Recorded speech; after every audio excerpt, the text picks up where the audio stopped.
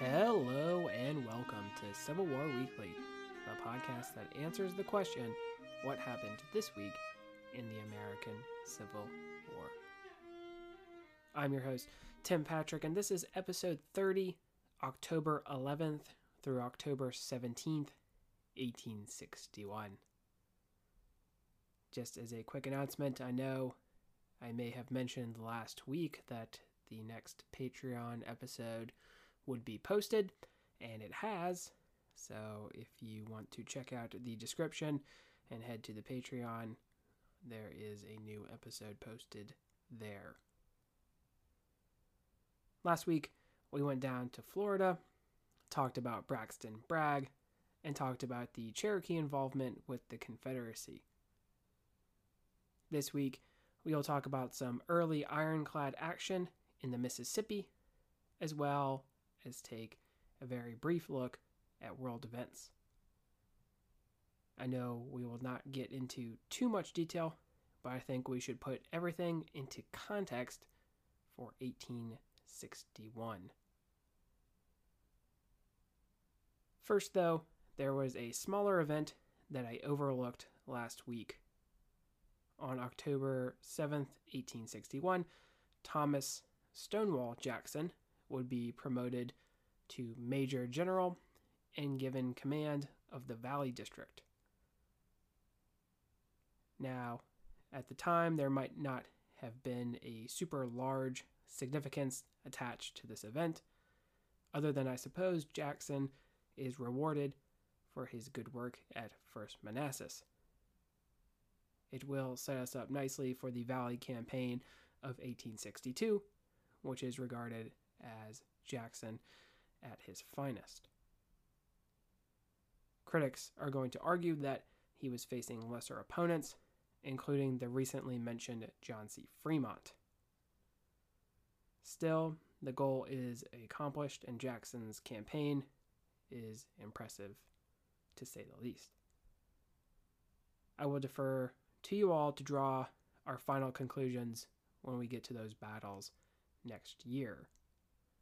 I should also note that this move does set up Jackson to make that campaign that much more impressive, because before the Valley Campaign of 1862, there will be the Romney Expedition that will happen early 1862, late 1861, and that expedition does not go quite Jackson's way, so that kind of sets us up for the rebound in the Valley Campaign, so stay tuned for that as well. Moving west, we will talk about an early battle in the Mississippi. Specifically, it would be in contesting the waterways around New Orleans. According to the plan of the North, securing the largest city in the Confederacy was important toward their war goals. Confederate Secretary of the Navy Stephen Mallory had recently appointed one George N. Hollins to command the naval forces in New Orleans. With very little, Hollins would do perhaps the best job one could do in defending the city. Hollins had been in the U.S. Navy since 1814, having been captured by the British in the War of 1812.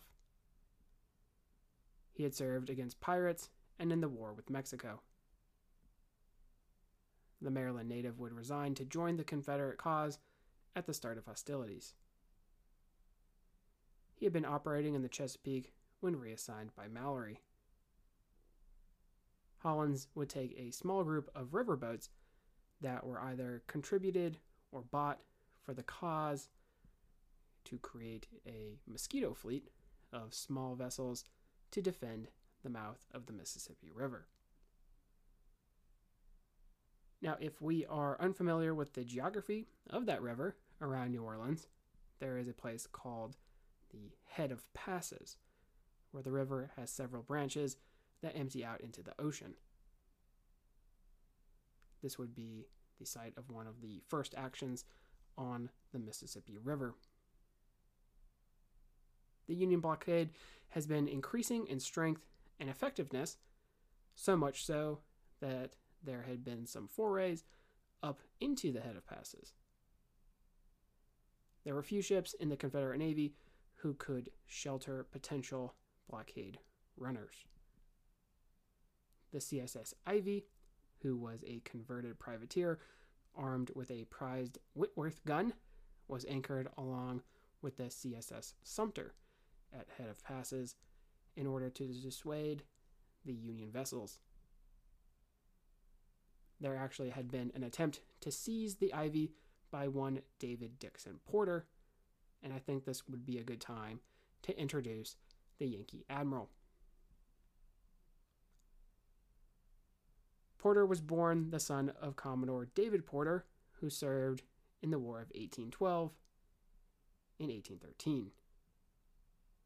As a young man, he served in the Mexican Navy briefly before becoming a midshipman in the United States Navy.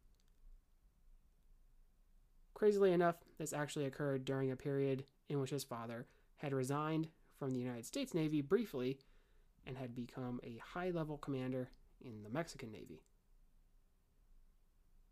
This would have been a period of time where Mexico is seeking their independence from Spain, and obviously before hostilities would have increased between the United States and Mexico. So this was not quite as surprising of a move.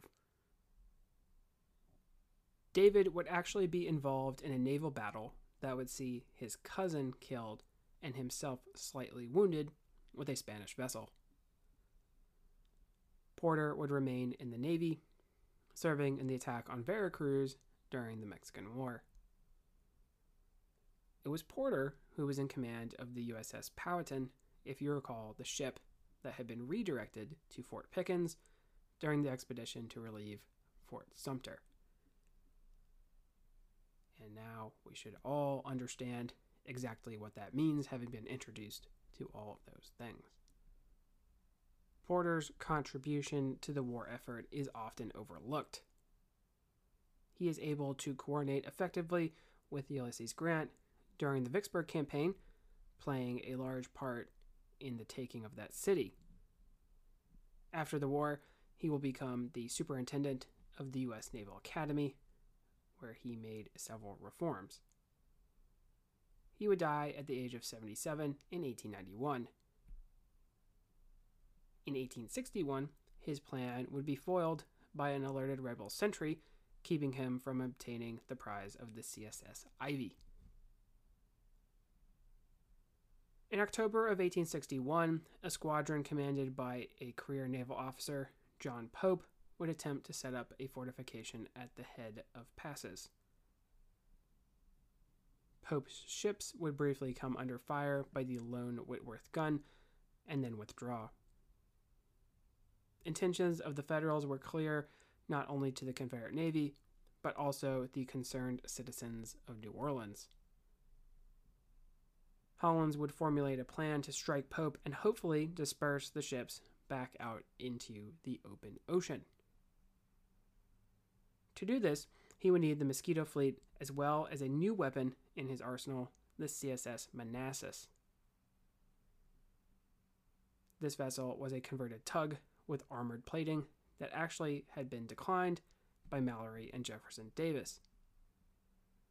Its owner had requested funding from the good people of New Orleans instead. The Manassas was a cigar-shaped vessel with a ram and one cannon. Hollins would have to seize the vessel for his intended operation, as John Stevenson, the owner, wanted the vessel for a potential profit, returning back out into the ocean as a privateer. Also, as you could probably imagine, he was not cool with the Confederate Navy after their initial rejection. A Confederate crew would eventually force Stevenson and his privateers off the ship. Hollins would move his ragtag group of ships into position on October 11, 1861. He had 8 vessels, the most impressive of which was armed with only 8 cannon. In fact, the Confederates had only 22 cannon as opposed to the 55 among 4 Union ships. Still, they would try to dislodge the enemy from their position. The plan was simple. The Manassas would steam ahead to ram a potential target and fire a rocket to let the remainder of the ships know of success. Fire rafts that had 2 platforms connected via a chain would be floated down the river. The chain would make it so both platforms would wrap around the Union vessels and catch fire to the ship. This was an interesting part of the soon-to-be antiquated wooden naval vessels. Fire was an issue, fire ships and fire rafts a concern. This would be something that the ironclads and future battleships would not have to worry about. In the early morning hours of October 12, 1861, the CSS Manassas would steam out toward its target. Pope had not posted any sentries to warn of an enemy advance. He was sort of correct in assuming that the rebel vessels were not as strong as his 4 ships.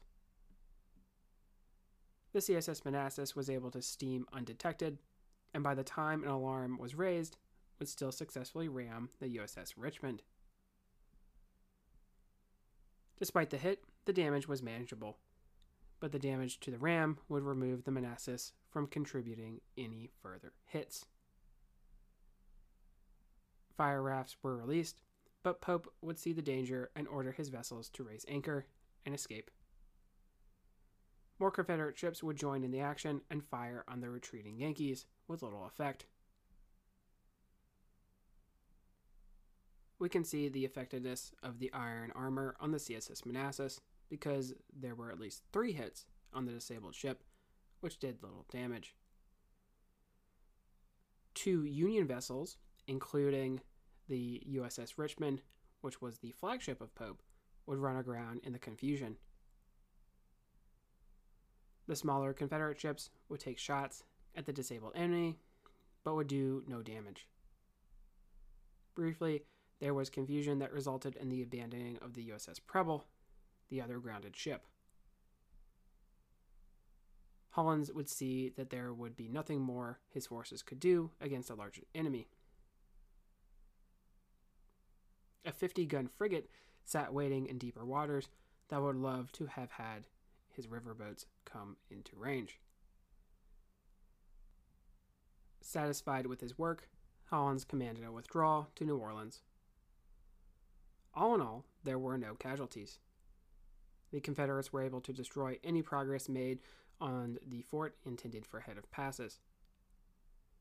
In addition, they captured some supplies and a ship loaded with coal. So, at little cost, Hollins had accomplished his goal. New Orleans would receive a much-needed boost in morale. But the Union blockade would continue to grow, and if anything, the U.S. Navy would realize that they would need greater numbers for the capture of the key Confederate city. Let's move away from the Mississippi River Valley and move abroad for a nice overlook of world events in 1861. I know we will not be getting into everything, but at least this will give us something to go off of. Before we leave the United States, let's take a peek at West to the conclusion of something I think we may have mentioned, but did not get too much detail in. In the latter portion of 1861, the Pony Express will end. Having begun in 1860, I don't think it is widely known how short-lived the venture was, for that matter. For those of us who do not know, the Pony Express was a relay system with various stations where riders would travel to deliver newspapers, telegrams, and letters to the West. Wild Bill Hickok worked for the Pony Express, delivering mail out in the West. It was for a time the only thing that would connect the newly acquired territory to the east. It's also a good talisman for the changing times. the telegraph will take over for the Pony Express. Eventually, the telegrams would be delivered from the ends of the ever-expanding telegraph until they were fully connected, and there was no longer a need for the dangerous travel. In Mexico, Benito Juarez will be formally elected president on June 15th. This would be after a conflict between liberals and conservatives, of which Juarez was a liberal. He would remain president until 1872. Important to the zeitgeist of Mexico, he would be president in exile during the French invasion and reign of Maximilian. He has become a symbol against foreign intervention. During his presidency, at one point, he stops the payment of foreign debt. If we work down into South America, the Argentines are still fighting a civil war, which will last until 1880. This war pitted centralized forces who supported the usage of Buenos Aires as a primary center for exportation versus Unitarian forces who obviously did not want Buenos Aires to be given preferential treatment. In nearby Uruguay, the first industrialized meat packing plant is created in the 1861 year. Russia will come into conflict with Japan, which will start sour relations. We mentioned that the acquisition of a better port was a key goal for the Russians, who would be encroaching toward Korea. Eventually, the Japanese, who at this point have not modernized completely, will be fighting back, resulting in the surprising outcome of the Russo-Japanese War, in which the Japanese, especially the Navy, thrashed the Russians in an unpopular war that was helped to an end by Theodore Roosevelt. Teddy would actually win the Nobel Peace Prize as a result. More interesting in terms of Russia was an event you most likely learned about in history class, the emancipation of the serfs. Russia still had serfs in the 1860s, a bit backwards, yes. Tsar Alexander II would liberate the serfs, and although that sounds nice, it really was not an ideal system.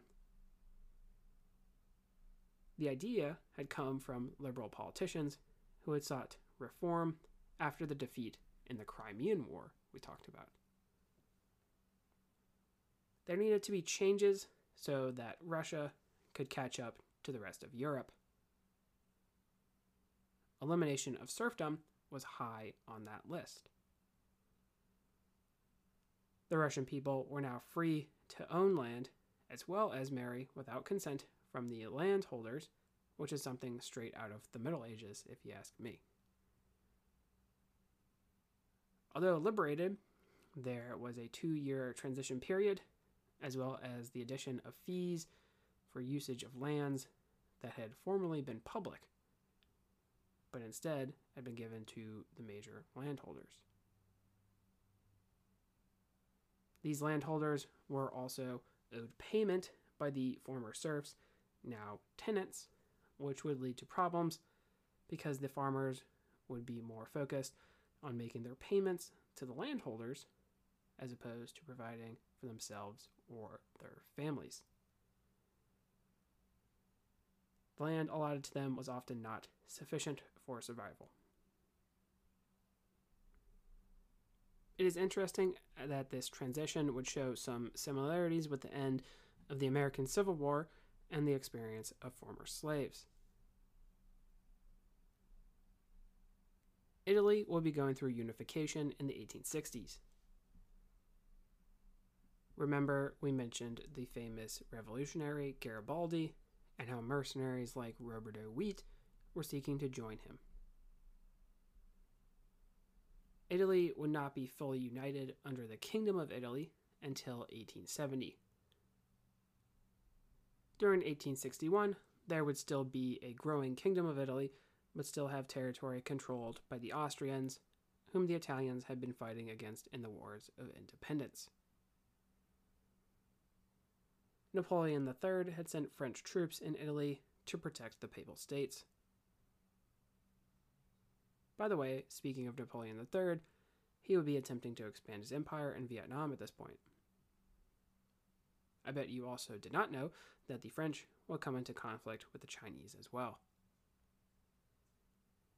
It would not be until the Franco-Prussian War that he would withdraw these troops, which would speed the process of unification in Italy. I think we can hang it up there for today. We welcomed Jackson to his command in the valley.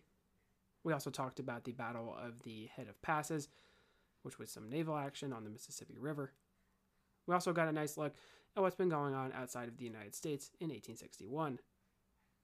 Next week, we will get into two battles, one in Kentucky and the other in Northern Virginia, that will continue to spell disaster for Union field armies in the first year of the war.